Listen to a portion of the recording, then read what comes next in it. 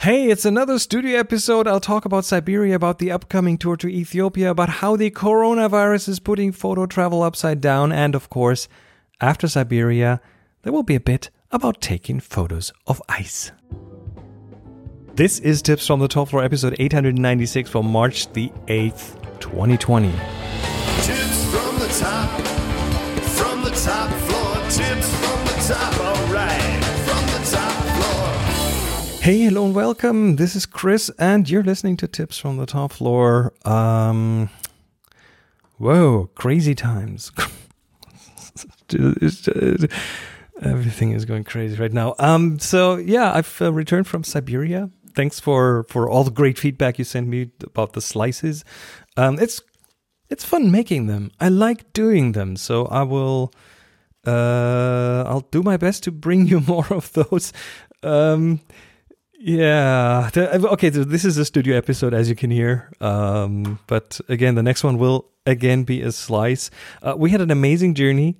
Siberia was great. The Moscow extension was wonderful. Seen a lot of good stuff. And yes, before you ask, the elephant in the room is, of course, the coronavirus. And it does have an impact. In many ways, it does have an impact. Just in general. And photographers love to travel, so the whole travel business is feeling it.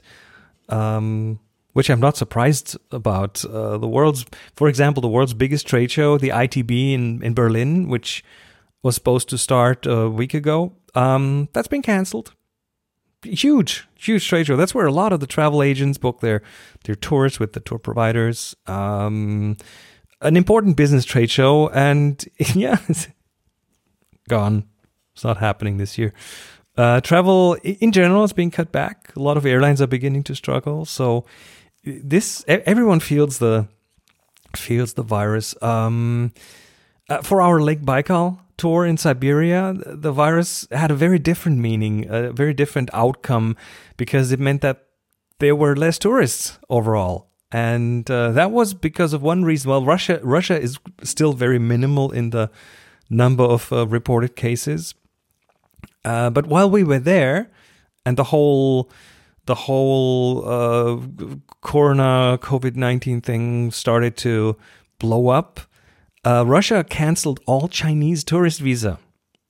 So as a result, because you do run into other tourists on Lake Baikal here and there, and the Chinese tourists have kind of become more.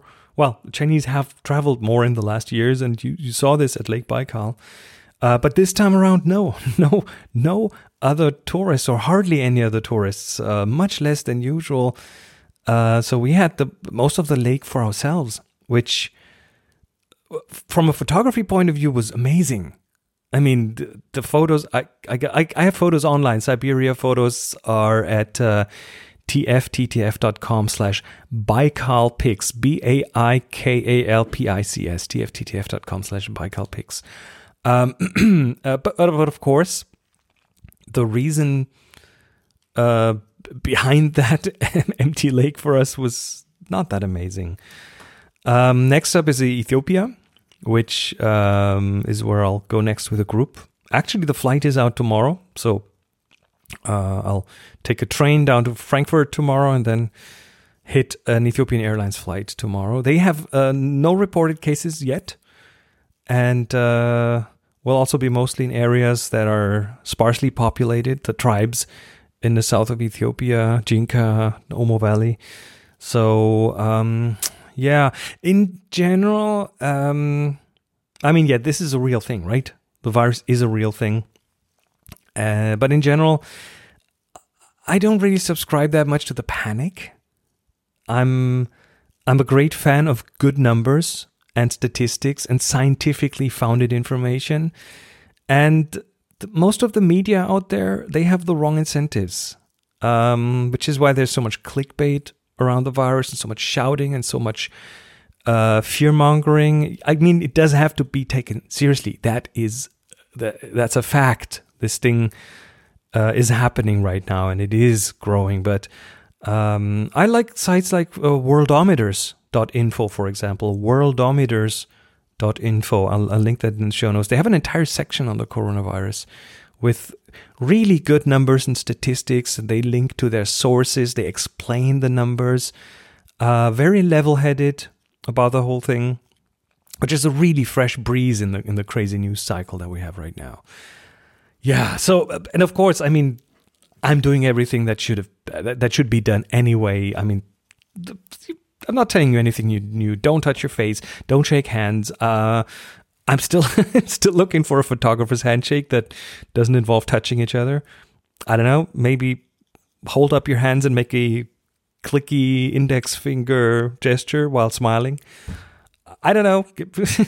You let me know. You send in an audio message. Record a voicemail. voice@tfttf.com. Let me know what you would do as a replacement for a physical handshake. What else? Wash your hands with soap for 20 to 30 seconds because that's how long it takes to catch everything. Again, I'm not telling you anything new here. Don't use towels that have been used by others. And do have enough hand sanitizer and use it in case you can't wash your hands. In fact, the hand sanitizer shelves in our shops here are empty. So we've begun making our own hand sanitizer with based on I don't even know, it's like a WHO recipe or something, with rubbing alcohol, hydrogen peroxide, bleach, aloe vera gel to make it nicer to your fingers. There's plenty of recipes out there, and you can get those ingredients relatively easily. So from what I see, what's really important is that the alcohol concentration isn't too low, but also not too high. I think it should be around 70%. Not an expert here, so do your research, but from what I read, a higher concentration will not be better for various reasons. Again, I trust the scientists on that. So yeah, I'm playing it as safe as possible. Our upcoming Bhutan tour, which is due in 4 weeks. So the plan is I come back from Ethiopia, I'm here for a week, and then I head out again to Bhutan, which is one of the reasons I started the whole slice thing because, it's a bit tight. I planned this a bit tight, I have to admit. I should have planned with more time in between, but that's just the way things turned out. So that Bhutan tour that's up in 4 weeks, that might change because the Bhutan just had their first confirmed case. And as a reaction, they have closed their borders for tourists for 2 weeks.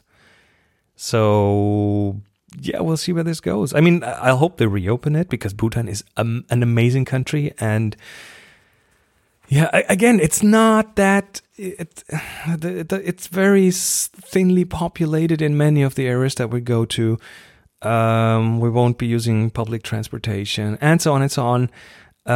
But just in case they keep the border closed, which is a real possibility, even though I hope it's not going to happen. Just in case, I've worked with our organizer, whom I've worked with since, I don't even know, for the last 6-7 years now. So really reliable. And he has a plan B ready for us, which is looking pretty good. So just in case Bhutan closes the borders and we have no control over that, he's come up with a great alternative program. So again, at this point, it's wait and see. It's just lean back and see what happens. Inshallah, whatever happens. But yeah, the whole field of travel is feeling this big time right now. Bookings are going down, so that this has a big economic impact. On top of the loss of sponsorships, which, okay. But, I mean, at least from an environmental point of view, I mean, we're kind of flying too much anyway, even though I compensate every flight I do and have done for years. But, there's too many airplanes in the air anyway, and flying is too cheap. It's way too cheap. But even there, things are kind of crazy now because I read the other day that there's a system in place.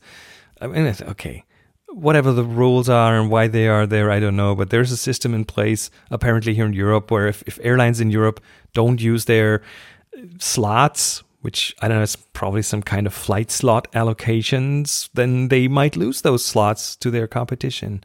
And because of that, and because of flight reservations having gone down, people just don't want to fly that much anymore. To keep those slots, some airlines are flying back and forth empty planes now. That's what it was in the it was in the news. I didn't check the sources on that, but it sounded kind of reasonable. And of course, that's totally crazy, absolutely crazy. And of course, travel isn't the only thing that the virus might have an impact on. I would assume that camera manufacturers will also feel this. If the whole economy gets a big hit from that, and it will, I'm very sure about that, then people won't spend as much money, so the sales will go down. Production is a wild card. I mean, some cameras might have their debut moved out months, maybe same as the James Bond movie. And again, maybe that's not the worst thing. I mean, let me be adventurous here. Let me venture to guess that most of us, the majority of us, does not need a new camera. I certainly don't, and I know most people that I know who are into photography don't need a new camera. What we need is to learn to use our existing cameras better. Our existing gear. We have way too much gear. We have way too many cameras, and throwing money at the camera being a bit lighter or a bit faster or a bit better in low light will not make us better photographers. So, well, let's all work on that. Maybe indoors for a while. I mean, this might be the time when your investment in that macro lens and some of those LED lights and the studio equipment and the tabletop backgrounds, maybe that's the time when this will finally pay off big time. So yeah, don't let any of the panic get in the way of your creativity. I think that's what I want to say. Fear is not a good teacher. And if anything, I believe you could use photography to take your mind off things, right? Channel that into some photography experimentation. Anyway, I'll keep you posted in the slices back here. I think I will actually have access to some data while in Ethiopia, so I'll do my best to bring you some slices from there. I'm certainly planning to enjoy the photography there, enjoy the experiences there, enjoy the cultural experiences there. So yeah. Also, quick thanks. There's new and updated pledges on Patreon by Tony, by Tobias, John, Brian, Raphael. Thank you so much. Also, let me open this one here. My little. Sorry, I should have I'm opening my little banking up app, which has the SEPA account that I'm getting donations from. I'm just sorry, I didn't prepare this, but I do want to read some of the names there. Because yeah, SEPA is getting some love. SEPA is the European Eurozone money transfer. So Olaf has donated something, and Tobias has donated something. You guys are amazing. You're wonderful, and yeah, I do appreciate this, especially now that the whole travel thing. Oh yeah, I don't even know where to go from here. One last thing, by the way, a quick reminder. I haven't talked about this in a while. There's the Patreon Wall of Fame, which is a donor's kind of Wall of Fame. If you are a patron and if you are a SEPA donor, you get your name featured on the Patreon Wall of Fame. It's a webpage on tipsfromthetopfloor.com. And if you pledge more than $3 or more per episode, you will that's on Patreon. You will also get your name linked to a destination of your choice, so you get a free link out of this to your your Flickr account or your photography website. Maybe you have your own website, but I need your help if you want me to do that. If you want me to link then you'll have to let me know and send me a short message, and I'll get that fixed. What else is? We'll get to the photography in a minute. Book news. Yay! Book news. The Film Photography Handbook, which originally was Absolut Analog in German and then became the Film Photography Handbook, and it's been translated to the Chinese language, and now it is out in Italy. Fotografia Analogica. I hope I didn't butcher that too much, but it's available on Amazon in Italian. So if you are Italian, if you know someone who's Italian and a photographer and into film photography, then yeah, check that out. Last piece of news, absolutely last piece of news, is that Tips on the Topper is officially off the charts, which is a section of the Podcast Magazine. Podcast Magazine is doing their top podcast picks of the month for all the 19 podcast categories, and TFTTF is on their off the charts list, which is amazing. I will definitely link you if you're into podcasting, if you're a podcaster, if you want to know more about the podcasts that are out there, tips and tricks and stuff. Podcast Magazine is worth a look. And now it's time to get off your butts and do some photography. It's the 5-minute assignment time. And we go by the alphabet. You know this, as usual. We do this every episode, at least every studio episode, and do this by the alphabet. Today's the letter G, and the assignment is graduated. Now, graduated refers to a graduated filter, usually an ND grad. That's what it's called. A graduated filter that is darker on one side and brighter on the other. And the way that is used is by putting the darker part over the sky in your photo. And so the bright sky gets closer in brightness to the foreground, and this will result in a nicer picture. So many of you might not have a graduated filter, which is perfectly okay, but there's a good chance you have one without knowing that you have one. What I'm talking about is the front window in your car. These often have a darker part on the top that gradually fades into the rest of the window. Now, what I want you to do, and yeah, this will be a bit of a physical challenge, but you can do that. What I want you to do is, well, first of all, clean that car window, because you want as clean as possible window, and then take your camera and shoot through that part of the window in a way that the darker part covers the sky and the normal part of the window is on the landscape, and the way the part where it blends is like on the horizon. It's a great and simple way to test what a graduated filter will do.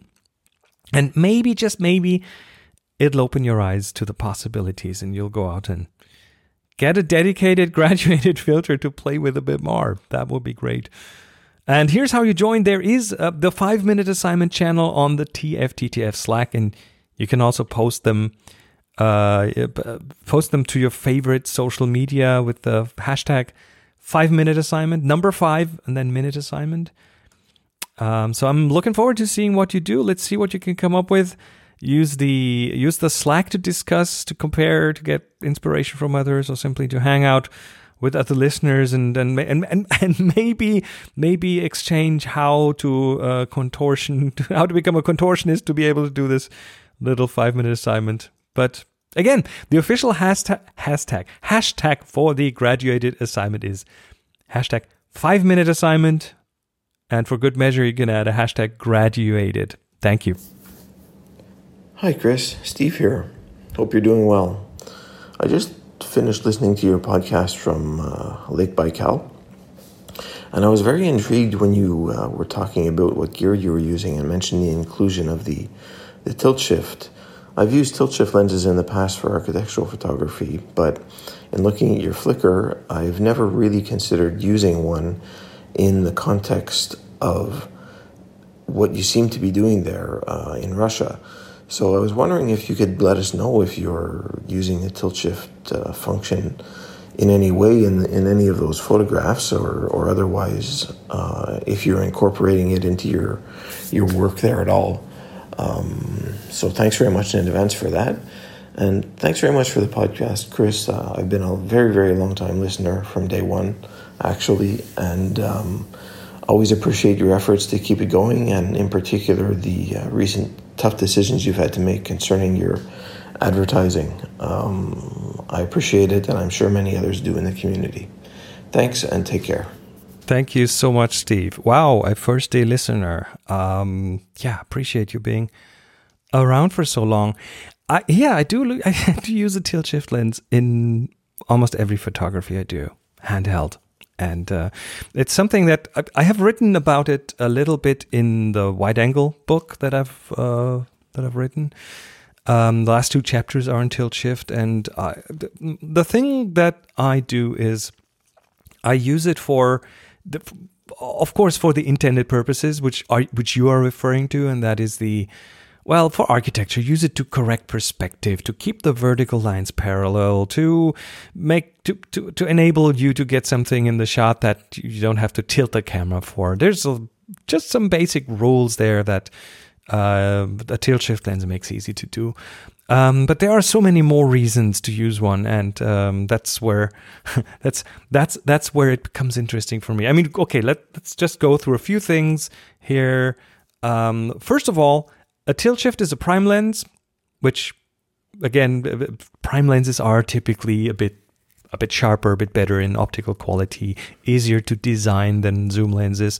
So that's what I like about it, even though I know sharpness isn't the point of photography, but for me, it's kind of this, it makes it just a little easier. I mean, honestly, a tack sharp photo that has the sharpness exactly where you like it is kind of very satisfying still. It satisfies the geek in me. The tilt shift lens is, if you don't do anything, if you don't shift it, if you don't tilt it, it's a super sharp prime lens. Sharper than any other lens out there. So that is one motivation to carry it around. The other is, it lets you correct perspective or exaggerate it. But for me, it's the perspective correction usually, which I use everywhere. Of course, if I'm in cities, I use that to correct perspective in buildings, to reframe something without changing the tilt of the camera, which is, the more wide angle you go, the more important that gets, because you get falling lines that the wider angle you are, the more pronounced they will be. And that's, I like my photos to be tidy, and that is something that helps keep a photo visually tidy. So, it helps in that respect. And that is also true for landscapes. If I shoot a picture of, let's say, Lake Baikal. Okay, Lake Baikal, I look across the lake and there's a forest on the other side of the lake. Now, if I move that horizon up or down by tilting the camera, that means those trees will not be parallel to each other anymore. They will start falling inwards or outwards. And I don't want that. So I want the horizon lower on the picture, but I do not want to tilt the camera for it. So that's where a shift comes in. So in landscapes, very, very important tool. If you look on tfttf.com on the website, the picture for the last episode, for the Slice, for episode 895, Voices is the title. That's a picture of icicles coming down at you. I was lying on my back, those icicles, and this is the 24 tilt shift. The icicles were pointing down at me. By the way, it looks dangerous. It's not dangerous at all, but I made it look even more dramatic. Well, first of all, by the wide angle, and second of all, by shifting this. And by shifting it, I moved those icicles to a part of the image circle where the perspective is more pronounced. So I emphasize the perspective here to make this look more dangerous than it actually is. That's the two main things I use my tilt shift lens for. That's only shift. Sometimes I tilt, which can give you, like, it can change the depth of field, or it can give you seemingly more depth of field. And I use this for some of the close-up shots, some of the landscape type shots. And that's pretty much what I use it for. And I find it very, very, very reassuring that it's manual focus, and it means I have to do some more work to get the focus, but it also means the focus is every time exactly where I want it. I get the focus on what is important in the photo. The camera doesn't make a decision here. I make the decision. And I've autofocus is amazing, especially with eye tracking focus, that kind of stuff. But as soon as you leave the human subjects and go into icicles and other weird abstract stuff, that autofocus will have to take a wild guess what you want in focus, and it doesn't get it right all the time, and then it kills my photo, and I don't like this. So, it forces me. Oh, and by the way, that focus ring is smooth as butter. And if you've only done autofocus in the past and you've never had a manual focus lens, with the focus ring feel of these lenses is off the scale. I mean, it just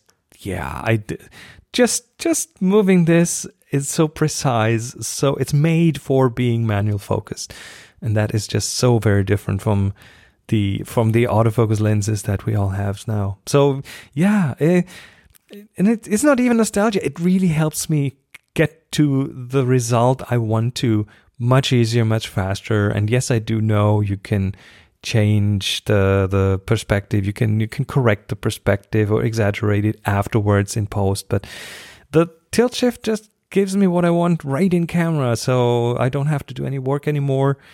And that again links into my workflow, which is the 1 hour, 1,000 pictures workflow, which I wouldn't be able to pull off if I didn't use stuff like this to help me get the photos as good as possible in camera, so I don't have to put much work into them after the fact. Anyway, that's just a few things.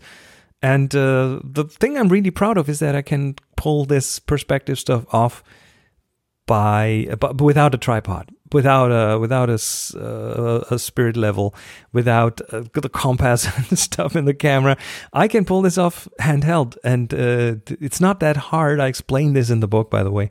It's not that hard to do it, and it is very satisfying to have. It's always satisfying to have a skill, to be skillful in something. And for me, that is one of the things that I press that shutter. I know I have the photo the way I want it with the corrections I want. And it just gives me that big sense of happiness. I don't know a better word for it. It makes me happy. So it's the right thing for me to do.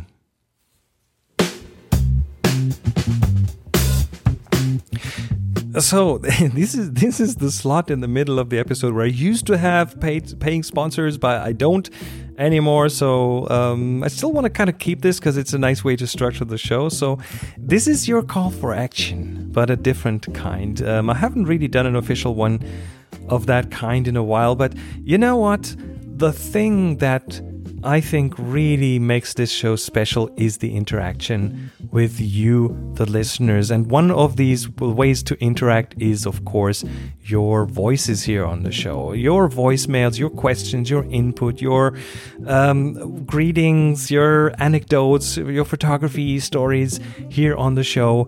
I would really love to have more of those. And it changes the dynamic of things. It makes it so much more approachable for everyone if they hear other listeners. And you could be that one voice that asks a question here or brings us some input. No question is too small. All questions are valid questions. I'll do my best to answer them. Give me your opinion on something. It doesn't really matter as long as it's somewhat related to photography. Send something. Well, record it first, and don't be afraid. Yes, I know everyone hates their voice initially, but I did too, and then I realized that I have a beautiful voice, so everyone can do it. People just, you all sound beautiful. So pick up your phone, use your voice memo app of choice and just talk into the phone as if you were doing a phone call, so no one else would look at you funnily, and then send it to voice@tfttf.com. Again, that's voice@tfttf.com. I'm really looking forward to hearing from you.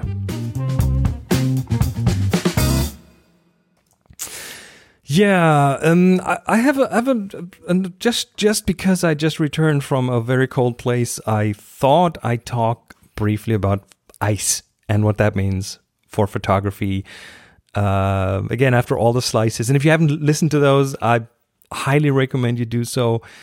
You might have spotted a pattern, right? The Arctic, Norway, Lofoten last year in February.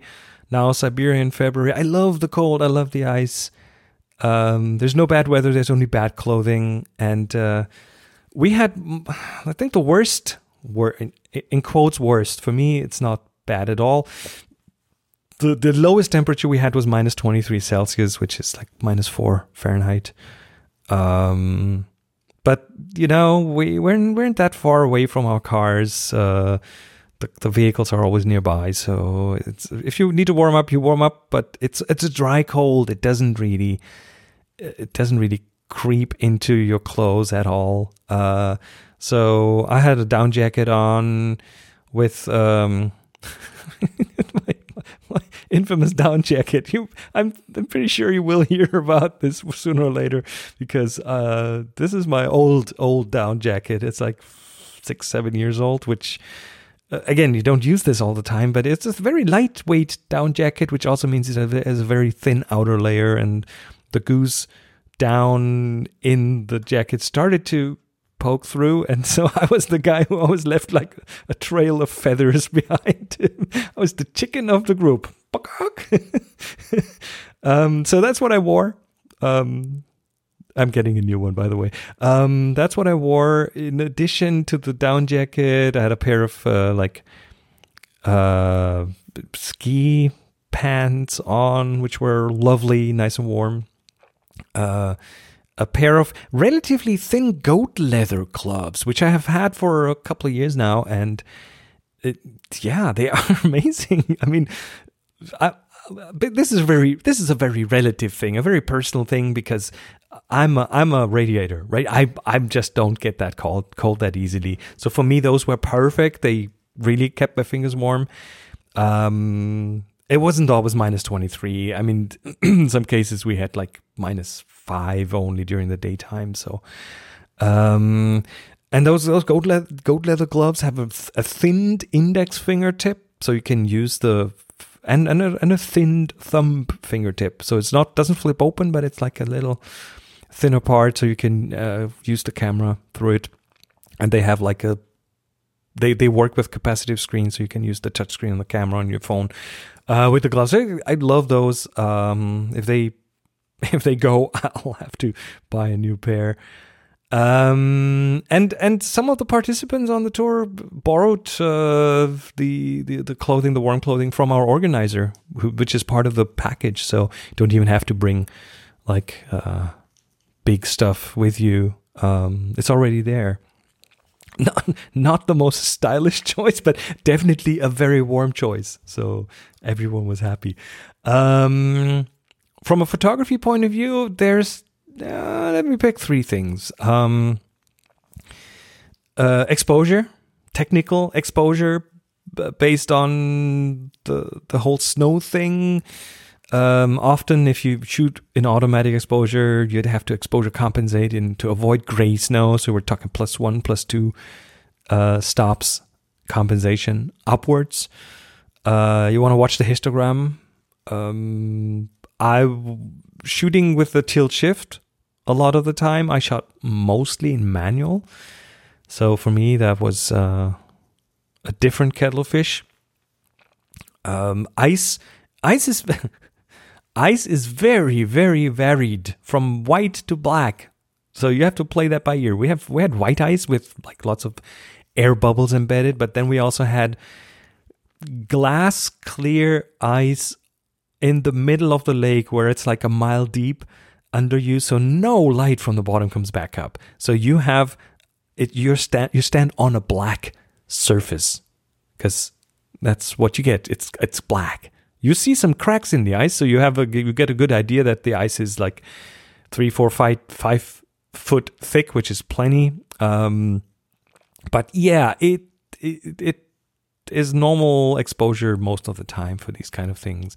You'll have sun reflecting in the ice, which makes beautiful highlights, is nicely showing the surface structure. And in some of those cases, shooting directly into the sun, against the sun, to have it in the shot, in the sky, but also in the shot and the reflection. Some of those shots actually work really well with an exposure compensation downwards, where you darken the picture down even further, which can nicely bring out the structure and the depth in the ice, which is again hard to explain. It's even hard to photograph, because the ice has such a 3-dimensional structure. You do these slight movements and you get this depth, which is really hard to reproduce in a photo. You can check out the Siberia pictures. I've linked them in the show notes, so to get an idea. So that's the exposure part, the technical part. From a subject matter point of view, I mean, ice, of course, ice and snow. The sun, very often we had sunny skies. Siberia has, I believe, over 200 sunny days a year. So yeah, most of the time we had sun and beautiful sunsets, sunrises at that time of year in February. The sunset isn't too late and the sunrise isn't too early. So that was, participants in the group made use of the morning hours to get a sunrise. I managed to get up once for a sunrise around, like, sun rose around 8 o'clock, so it wasn't too bad. Just in general, landscapes as a subject matter, there are tons of landscapes, very, very mixed ice-scapes as well, because the ice is so varied, so diverse. It's really, again, look at the photos, so that should give you an idea. The harsh light, the Baikal sun is definitely something that you can use as a subject matter. And then people. You will see a lot of my photos have people included in them to help give things a scale, to help give things something that isn't really a subject, but that helps to kind of stand in for a subject. Maybe the icicles hanging off the ceiling are the subject, but that person there in the background anchors it in reality, takes it a bit away from the fully abstract side. And in general, from a subject matter point of view, I was looking for coverage, for trying to cover the same thing from different angles, walk around something, especially with the reflections. That is a lifesaver. You'll see one of the photos that I took is of like this, a whole bunch of triangles, shards, stacked behind each other with the sun reflecting off of them. It's like 5 or 10 of those. And the sun reflects off of them. We saw them from one side and I took a photo and it was, yeah, okay. And then I started walking around and all of a sudden I get this glint of reflection in the corner of my eye and I look back and I move my head left and right and there it is, this one spot from which all those shards light up. And it blew me away. And it's one of my favorite photos from this year on Lake Baikal. It's just mind-blowing. So I guess I'll make this the main photo of this episode. So check out 896, episode 869, 896. On tfttf.com, you'll find that. Post-processing, the post-production is different with ice, because ice often means, like, if it's a lot of white, if it's a lot of low contrast. We did have a few not sunny days, even though not that many, but if that comes together with a lot of snow, you have very thin contrasts. So the question is really, do you want to keep that feeling of the low contrast, or do you want to raise it? Do you want to raise the contrast? That's personal preference for me. It's almost always, I want to pull out a bit more contrast. And to pull that out, to tickle that out, I'm talking Lightroom now. Most other packages have similar things, there would be a few tools to do something about the contrast. And one is the contrast slider, which makes everything darker and brighter around the middle of the histogram. So what's dark or in the darker half of the histogram gets darker, what's in the brighter half of the histogram gets brighter. The problem with ice is the ice isn't usually around the middle. Ice is further up. So what the contrast slider will do with ice and snow is it'll make it brighter, which in that case you don't want. You want to increase the contrast within that structure. So clarity is another one that used to be the go-to for a long time. And that's a local contrast enhancement, which acts on just local parts of the photo. It makes the photo more dramatic, and it's very easy to overdo. And I'm really tired of it. I don't like clarity anymore. I do use it very sparingly and very locally. I brush it into one or two areas, and that's it pretty much. So contrast, it doesn't really help you. Clarity, I don't like it that much anymore. Texture. Adobe added that to Lightroom a while ago, and it is like clarity, but with for smaller structures, for finer structures. So that on some of the icy surfaces is interesting looking, because it'll bring out some of the smaller structures and of the finer structures. But again, it's easy to overdo. So I'm trying to keep my hands off it, at least from a global point of view. I might brush it in here and there, but I'm trying to be very conservative with the texture as well as with clarity. Another one that I've recently come to experiment with is the dehaze slider, which again isn't Lightroom exclusive. Others have that as well. I think On One has a haze slider, which is kind of the opposite of the dehaze slider, but then both go towards the negative and the positive. So they do similar things, which is an interesting one, because with low contrast things, it will add contrast and color contrast, and it'll tickle out structures, and it'll emphasize small contrast differences. So if you have something, let's say a sky with just a little bit of structure in it, the dehaze slider can make this pop beyond belief. Again, easy to overdo, very easy to overdo. I will sometimes just use it locally with a brush to get some more detail in something. But all these tools all do something with contrast. And as I said, easy to overdo most of them. So here's a general tip on the post-processing of these kind of shots. Do your post-processing on them, but then wait for a day. Just let them sit. Just ignore them for a day. If you think, wow, this is amazing, don't go post it online just like right away. Give it a day, revisit it later, and then see if that still works for you, or if it feels over the top, or if it doesn't feel enough. For me, that is really the for the longest time has been the lifesaver to kind of keep to keep the child in me at bay, because sometimes that child is just like it overdoes things. Do we all remember HDR and all sliders to the max? Yeah, no. So those tools today, like the texture, clarity, and dehaze slider, they can destroy photos, and I don't want that. So give it a day, give it some time, and then decide.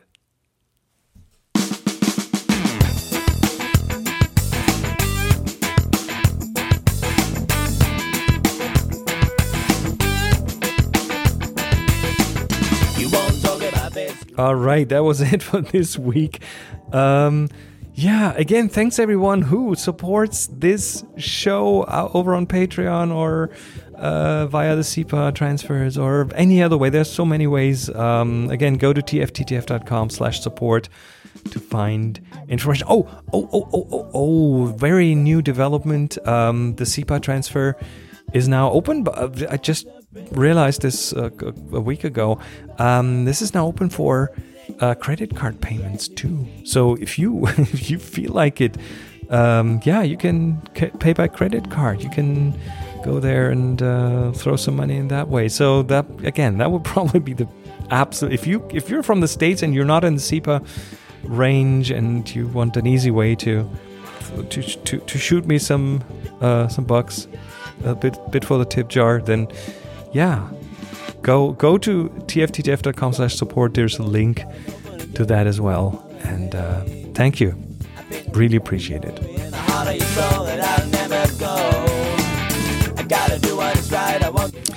I will not read the whole Patreon supporters list, mainly because I'm bound for time. I'm packing in parallel. I gotta catch a train tomorrow morning, and I'll pick that up again once the whole travel thing is over. And but again, thanks everyone on Patreon and everywhere. You guys rock.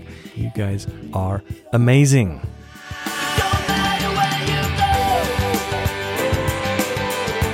As usual, music for the show by Jeff Smith, by Silent Partner and HBK Gerüt.